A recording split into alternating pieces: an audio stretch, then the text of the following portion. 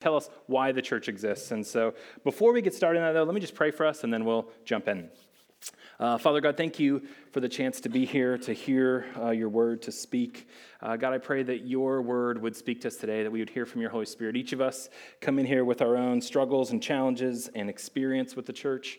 God, some of us may have been burned by the church. We pray that you would speak in spite of that. God, some of us have been encouraged by the church. We've been grown up in the church, and it's been a positive experience. God, help us to go even deeper in what it means to be a member and a participant in your church. God, in all things, we thank you and we ask for you to be glorified today. In Jesus' name, amen.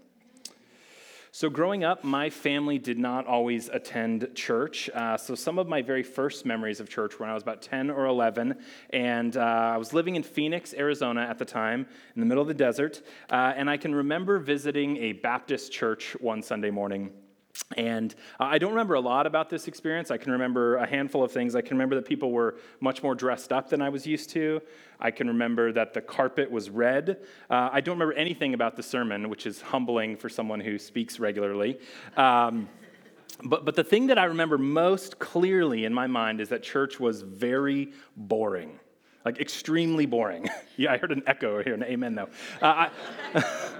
I didn't understand why anybody would want to spend a few hours on a weekend going and doing this. I mean, I could be at home playing Nintendo. I could be outside playing soccer or swimming. Why were we burning away our time singing songs with a bunch of stuffy strangers? This is what I thought. I didn't understand, and so I hated going whenever my parents would go. And so I was a very strong-willed child. God is paying me back with my lovely daughter, Harper.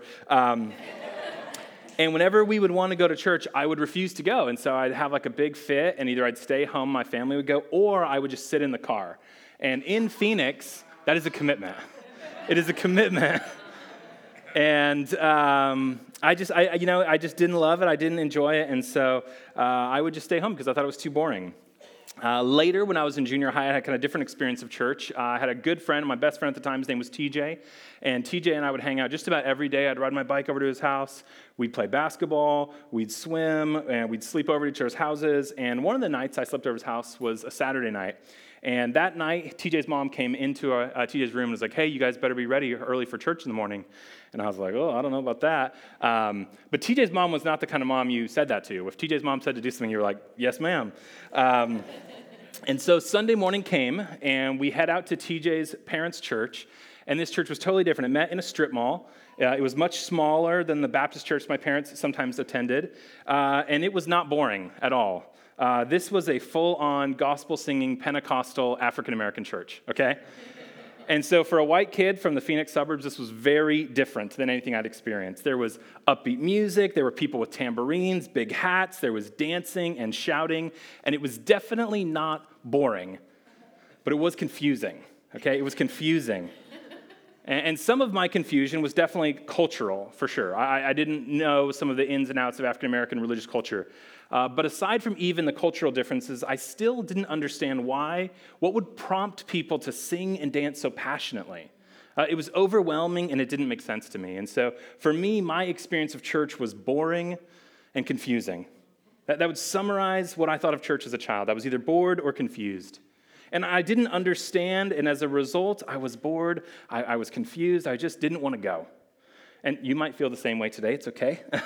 Some of you today may wish you were sitting in a hot car in Phoenix, but however you got here, whoever guilted you into come, or for whatever reason you're here, I'm glad you're here. I hope that we can redeem your experience of church. I'm sure if you come regularly at Coastside, you don't have the experience that I had. But it wasn't for me until years later, after I gave my life to Christ, that I began to enjoy church and understand why people might want to go. And so my hope today is that we might answer a little bit of that why question. We might understand a little more about why we do and why we go to church. Okay, what does the church exist? What is its purpose? What is the church for? That's some of the questions I'd want to look at today. And so we could spend a bunch of time talking about our own experiences. I wish we could have like a back and forth and hear people's experiences. It's always really interesting to hear people's different experiences of church. But really today I want to focus on what God says about the church. Not one of our own experiences. We all have different experiences. And so I want to hear from God. And if you don't even believe in God, I want to read what the Bible says about the nature and the purpose of the church. And so today we're going to be looking at 4 metaphors that the Bible gives us to describe the church. 4 metaphors that tell us what the church is and points us towards why the church exists. All right? Does that sound good? All right, good.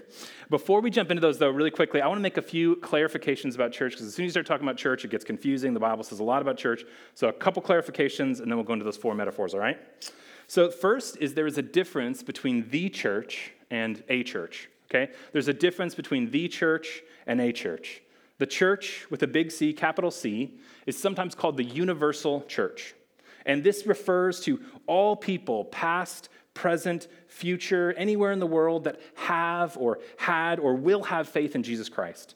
The universal church is a collection of all of God's people throughout all of time and history and geography. That's the universal church. But there's also this thing called the local church, a little c church. The local church, and Coastside Church is a local church. The church that I'm a lay pastor at, Redemption Church in San Francisco, is a local church. And a local church is a particular gathering of a group of members, a smaller gathering of that larger universal church at some particular time and in some particular place. And the Bible talks about both this universal big C church and this local small c church. And many of the letters that are written by Paul, they address both of these audiences. They are written to individual churches, like the church in Colossae, the church in Ephesus, the church in Philippi. But the letters, they were meant to be circulated. They were meant to be read by the big C universal church. And so there's this connection and this overlap between a local church and the universal church. And we're going to talk about both of these just a little bit today. Second distinction I want to clarify, is that the word that we read church in the Bible basically means gathering. It's a Greek word, ekklesia. It means grouping together or gathering or assembly. The closest English equivalent we have is something like congregation, like a group that regularly congregates together. And it's not a particularly specialized word, though. This word, ekklesia, was used in all different kinds of contexts, not just religious in the Greek world. It's this very general word that the biblical authors take and infuse with sort of spiritual meaning and significance. And I want to note, though, that that word does not mean building, which is what church often means in the U.S., right? I work for an organization, my full-time job is working with an organization that starts new churches. And so sometimes when I meet someone that doesn't have a religious background, I say, well, I work for this group that starts new churches. They're like, oh, interesting. My uncle's an architect. Or like, you're in engineering. How's that going? And I can assure you, I'm not someone that you would want to be in charge of building a building, okay? But there's this misunderstanding, this understandable mistake because of the way that we use the word church in English. And originally, church or ecclesia, it didn't mean building. It just referred to a gathering, a collection, an assembly of believers.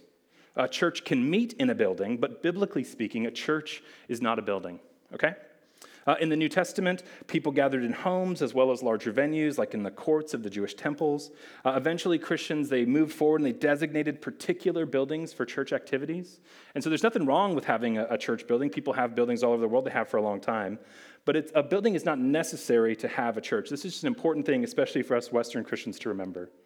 Because in many countries, it's fairly common for believers not to have a building, to meet in homes, to meet under trees like they do in some parts of Africa. The building, it's not essential. And I love this phrase that helps describe the essence of a church if you're trying to keep this idea in tension. It's this: a church is not a building where, but a people who. For instance, a church is not a building where we worship, but a people who worship. The church is not a building where we preach the gospel, but a people who preach the gospel. Okay? There's a lot of things you could fill in there.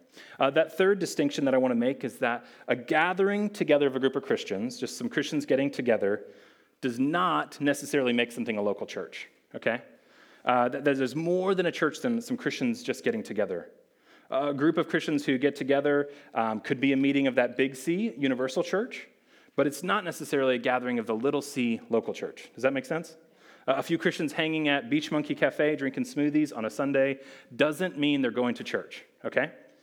The local church, it has a number of things the Bible says it's supposed to have. It's supposed to have elders and deacons to take offerings, to administer communion, to preach, to instruct people in the scriptures, to protect its members from false doctrine, even to exercise church discipline. There's a lot that goes into a local church. But at the very least, the local church is more than just some Christians getting together, okay? So with those distinctions started, let's bring it together. And this is something I just wanted to put in bold here for you guys. It should come on the screen. God calls all Christians to be part of both the universal church and to play a role as active members of a particular local church, okay? And that's why I want to talk about this today, so that you can, and I can fulfill God's hope for us as member both of that universal church and a participant of a local church, in your case, Coastside here. Being part of the universal church is pretty straightforward. Anyone who has faith in Jesus Christ and trusts him as their Lord and Savior becomes a member of the universal church when they believe. They enter into that family. But being a part of a local church, it's a little more involved. When the Bible first came out in the New Testament, when the church first started, it was pretty simple. If someone became a Christian, all of the Christians in a given city were part of a single local church. But because of time and cultural differences and church history and theological differences and growth and global migration of different people groups, there are now all different kinds of local churches. And there are all different kinds of ways that churches have determined who the members of their church are. There's some churches that have very informal ways of understanding who their members are. Anybody that shows up for a while as a member. There are churches that have much more formal ways. They have processes and classes and sign-ups. Maybe you've been a part of something like that before if you've been a member of a church. In any case, God desires for all Christians to be committed members of a local church. And I want to look at a few metaphors that describe what the church is and why it exists to help us be good members and to help us understand why the church exists. All right, these are the 4 metaphors we're going to look at this morning. There's more in the Bible. 4 metaphors that point to mission. The first is the church is the bride of Christ. The church is the bride of Christ. Sometimes it's good to begin with the end in mind. Let's turn to the book of Revelation, very end of your Bible, Revelation 19, 6 through 8. I'm going to be bouncing around because we're looking all over the Bible. I apologize. I usually love to get in one text. And so if you feel like your fingers are getting tired, the words will come on the screen.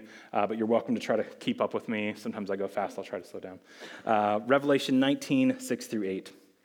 It's the very last book of the Bible, and the book of Revelation, it describes this vision that the Apostle John has of the future. And John describes what's happening at the end of time, and he describes the church, that big C universal church, as the bride of Christ meeting in marriage with her husband, the Lamb, which is Jesus. The book of Revelation, it's this really unique kind of apocalyptic genre of literature, and it has all these metaphors, and it's confusing sometimes if you read it because of the richness of the imagery. It's like a hyper-realistic dream, and it has a lot of symbols, but let me read what it says. This is Revelation 19, 6 through 8. Then I heard what seemed to be the voice of a great multitude, like the roar of many waters and like the sound of mighty peals of thunder crying out, "Hallelujah! For the Lord our God, the Almighty, reigns. Let us rejoice and exult and give him glory, for the marriage of the Lamb has come, and the bride has made herself ready. It was granted her to clothe herself with fine linen, bright and pure, for the fine linen is the righteous deeds of the saints." The idea of the church as the bride of Jesus is also seen in the book of Ephesians, when Paul compares the relationship of a husband and a wife, which is supposed to be defined by sacrificial love and submission, as being similar to the relationship between Christ and the church. Jesus himself uses this imagery in the Gospels on a number of occasions. But you may be asked, so how is the church like a bride? I know for a lot of guys that may feel awkward to think of ourselves as part of this bride. May have some kind of macho thing going on. But let's explore it for a second, okay? First thing we could recognize is that a bride has pledged her faithful allegiance to her groom. This is true of the church. We pledge our allegiance to Jesus. We promise to be faithful to him and to him alone. And the Bible, it often uses the language and the idea of adultery to describe sin. To describe adultery, to use to describe sin or idolatry or worshiping other gods. And we may not think of our own sin as that kind of thing. We may not think when we sin, I'm committing adultery against God. But in some ways, it can actually be quite helpful. Because sin, it's not just breaking rules. It's not just missing the mark. It's committing adultery against the one that we have pledged faithful allegiance to. Which leads to our first clear purpose of the church. If you understand the church to be the bride of Christ, you'll see this, that the church exists to be faithful to Jesus. The church exists to be faithful to Jesus. Additionally, that metaphor of the bride, it speaks to intimacy in a relationship. The church and each member of a church is portrayed as having an intimate relationship with Jesus. Sexuality itself, it's given to us as humans to show the power of intimacy. And in the context of a loving and self-sacrificing marriage, sexuality is this powerful tool to create and express intimacy between two people. And when we think of the church as a bride awaiting our marriage to this bridegroom, we can think of a metaphor as both a call to intimacy with Jesus and a promise to even greater intimacy in eternity with him. The image of the church as the bride of Christ, it affirms that Jesus loves the church, that he delights in us.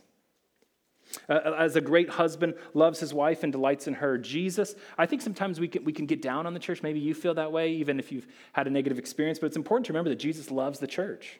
That in spite of our sin, in spite of all the ways the church might fail, in spite of our weakness, Jesus delights in his bride. He doesn't just tolerate us, he loves us. Someone here need to be reminded of that today. Okay, second metaphor that points to mission. The church is the pillar of truth. The church is the pillar of truth. In Paul's first letter to Timothy, 1 Timothy 1, you can maybe move there if you'd like. Right after Paul gives Timothy instructions about how leadership is supposed to happen in a local church, he says this. This is 1 Timothy 3, verses 14 and 15. He says, I hope to come to you soon, but I am writing these things to you so that if I delay, you may know how one ought to behave in the household of God, which is the church of the living God, and here you go, a pillar and buttress of the truth. Those are two metaphors given here for the church. It's called the household of God. We'll talk about that in a minute. But the church is also called a pillar and buttress of the truth. Now, we would rarely call someone a buttress of something. My 8-year-old son would laugh at that. It's too close to like an anatomy joke, right? But we might call someone a pillar of their community, someone who has strengthened and served and upheld and supported their community, which is what a pillar or a buttress does. They support or they literally hold something up, right? They keep something high, they keep something stable, which in the case of the church, what they're holding up is the truth. And what is the truth that the church holds up? It's the truth of the gospel. The church holds up the truth of the gospel. That's another purpose of the church, to hold up so it's stable and high, the truth of the gospel. And for Paul, especially in his writing to Timothy, that phrase, the truth, it's kind of this shorthand for the idea of sound doctrine, correct doctrine, essential truths about God that are to be believed and protected. You find it throughout his teaching. And these truths, they're rooted in the scriptures, and Paul instructs Timothy regarding the truth. And so earlier in 1 Timothy, he says this, I'm going to read from 1 Timothy 2, and listen for the word truth and immediately what he describes the truth as. I'm going to read it's a little bit longer section. First of all, then I urge that supplications, prayers, intercessions, and thanksgiving be made for all people, for all kings and who are in high positions, that we may lead a peaceful and quiet life, godly and dignified in every way. This is good, and it's pleasing in the sight of God our Savior, who desires all people to be saved and come to a knowledge of the truth. And here it is. For there is one God, and there is one mediator between God and men, the man Christ Jesus, who gave himself as a ransom for all, which is the testimony given at the proper time. As a church, we are continually called to proclaim the truth that there is one God, that there is one mediator between God and men, the man Jesus Christ, who gave himself as a ransom for all. That is the gospel message. This is the truth that we uphold and share in sermon, in song, in conversation with one another. This gospel is the foundational truth upon which everything we do as believers in the church is built. If you've ever wondered, why do churches always talk about Jesus or the gospel? There's lots of things they could be talking about in the world. It's for this reason, that we're called as local churches to support, to buttress, to uphold these gospel truths. Third metaphor that points to mission, the church is the household of God. Church is the household of God. We read this description of the church as the household of God in 1 Timothy 3 just a couple minutes ago. Paul, he also fleshes out what he means, and he writes to the local church in the city of Ephesus. In this letter, Paul, this is Ephesians, he's writing and he's addressing this tension between people who exist in Ephesus in this church. In Ephesus, there were Jewish people in the church, and there were Gentiles in the church. And Gentiles, if you're not familiar, they're non-Jewish believers in Jesus. And they were kind of a different ethnic group, different background. And so there's this racial and cultural tension between these groups. And here's what Paul writes to them as the household of God. So then you are no longer, Ephesians 2, 19 through 22, so then you are no longer strangers and aliens, but you are fellow citizens with the saints and members of the household of God, built on the foundation of the apostles and prophets, Christ Jesus himself being the cornerstone, in whom the whole structure being joined together grows into a holy temple in the Lord. In him you are also being built together into a dwelling place for God by the Spirit. Again, there's a few metaphors in the text, including the household of God, but essentially Paul is saying that in spite of your difference, because of your common faith in Jesus, these two different kinds of people, Jews and Gentiles, are now combined into one new family. citizens of a new nation, members together of a new household. It's like two families coming together in a blended family. And this is part of what it means to become a church, or to be a church. The church is this new family for all kinds of different people. I want us to remember that the church is a new family for all kinds of different people. And that may make some of us uncomfortable. Just like the early church, we had challenges, and it brought people together in this revolutionary way. It makes us uncomfortable. People from Jewish and non-Jewish backgrounds.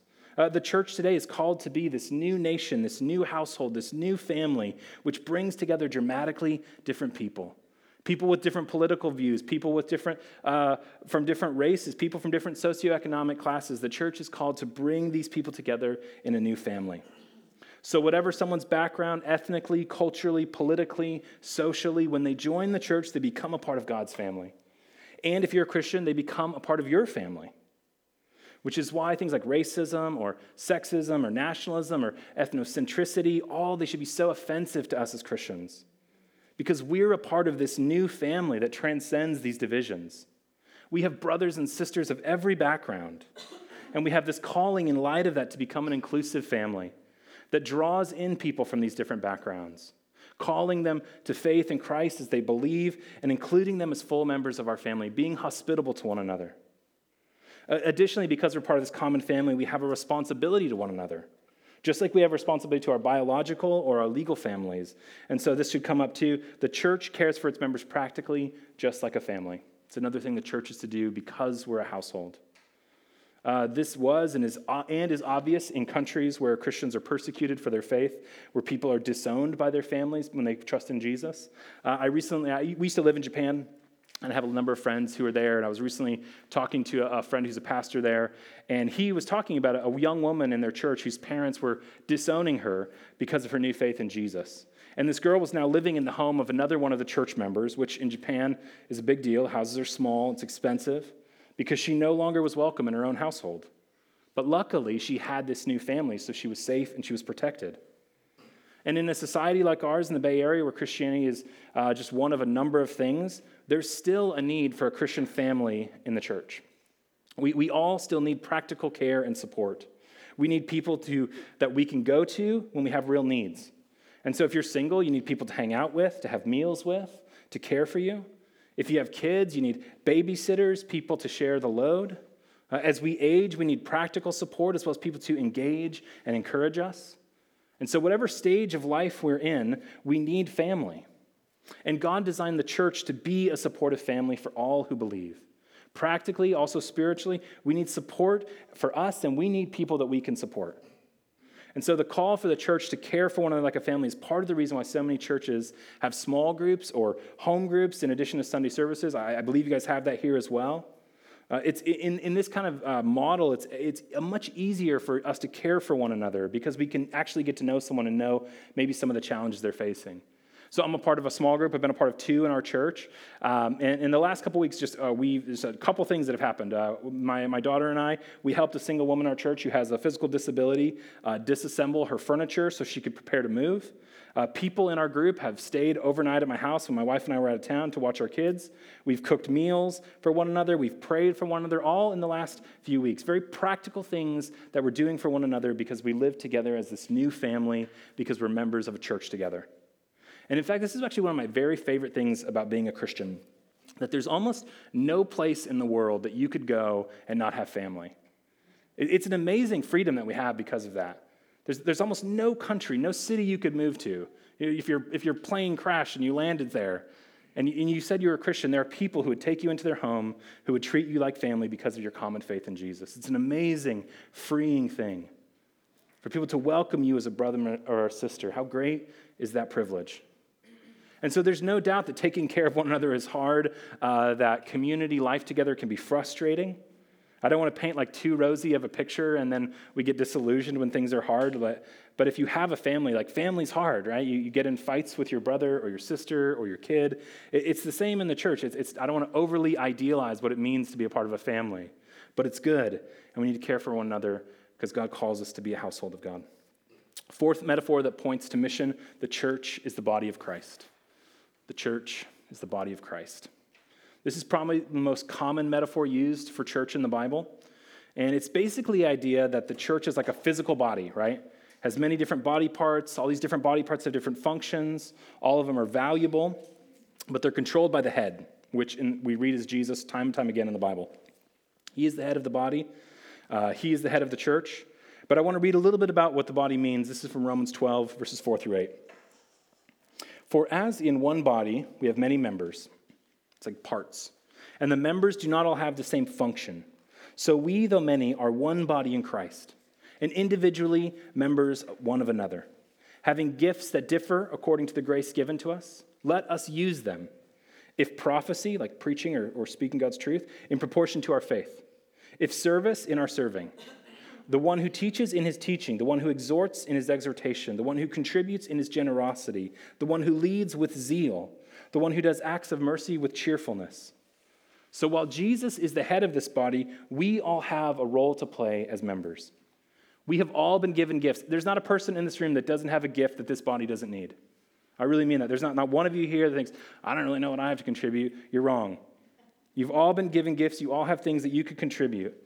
And the church is not a place where a few key pastors or staff do ministry while we watch. The church has a role for everyone. The church has a role for everyone. And some of these roles will be more public and specific. Others will be more private and general. But all of these roles are critical to make the church and the body function properly. The text in the Bible makes clear that God has gifted every member of this church, every one of us. And I want to ask, how has he gifted you? How has God uniquely gifted you? Or what opportunities might you be able to jump in and serve at this church? If you're to be a part of God's body, we have to be using our gifts to serve and to further the mission of the church. And we should all be able to answer the question, right? Like, how am I serving my church that I'm a member of? You can't, and if you don't know what that is yet, if you don't have a place to serve or you don't know what your gifts are, go and talk to Rob or one of the leaders here. Ask them to help you find a way for you to use your gifts. And if you feel like I'm not gifted at all, it's like all of us can do some pretty simple things, right? Like most of us can move chairs. Most of us are responsible enough to watch kids. Maybe not all of us. They'll check you for that. But we all can contribute. And it's not Rob's job to do everything. I just want to say this. He doesn't ask me to say any of this, just so you know. It's not his job to do everything. It's his job to help you, to help members serve and use their gifts. Ephesians 4:11, it says just this. It says this, and God, he gave the apostles, the prophets, the evangelists, the shepherds, the teachers to do all the work of church because that's what we pay them for. No, it doesn't say that, right? It doesn't say that. It says he gave apostles, prophets, evangelists, shepherds, and teachers to equip the saints for the work of ministry, for building up the body of Christ. So we need to get in the game, off the sidelines, using our gifts for God's mission, okay? Think about this for a minute. If the church is Christ's body, that means that not only do we have a role to play, we literally are his representatives to the world.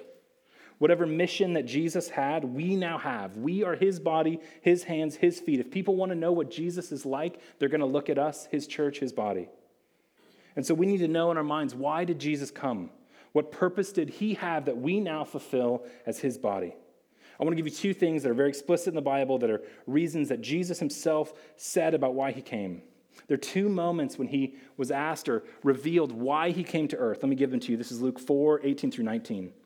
He said this, "The Spirit of the Lord is upon me, because he has anointed me to proclaim good news to the poor.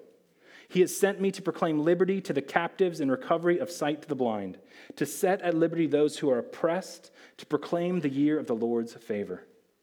I love hearing about the drive you guys were doing to get wheelchairs together. That's exactly what a church should be doing. God sent Jesus to be an agent of justice and good in the world. The poor are to know that there's good news because of Jesus. The imprisoned are to know that there is good news because of Jesus. The blind, the hurting, the oppressed are all to know that there is good news because of Jesus, because they've seen it in the church. We are not just offering a vague spiritual hope, but practical and real world examples of a better world. And today, people need that desperately. And there are people in our society, even a society as wealthy as our own, that need to see that there is hope and meaning in this world. And the church is an agent of gospel-centered justice in a broken world, okay? The church is an agent of gospel-centered justice in a broken world. So that's one of the reasons Jesus came to earth, one of his missions he's given us, his bride, his pillar of truth, his household, his body to fulfill. And there's an additional second reason that Jesus came to the world that can be found in Luke 19. Jesus, again, he says himself, this is Luke 19:10, for the Son of Man came to seek and to save the lost.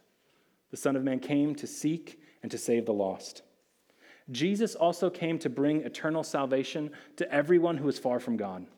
He describes himself as actively seeking, going out, putting forth effort to save those who are lost.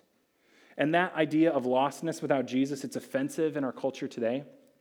Not very many people like self-understand I'm lost without Jesus. But if we believe Jesus, this idea, it's not just true for people out there, it's true for each of us.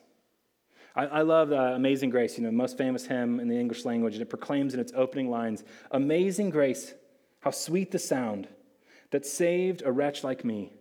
I once was lost, but now am found, was blind, but now I see." It's out of the overflow of our own experience of God's amazing grace in our own lives that we join Jesus' mission to seek and save the lost.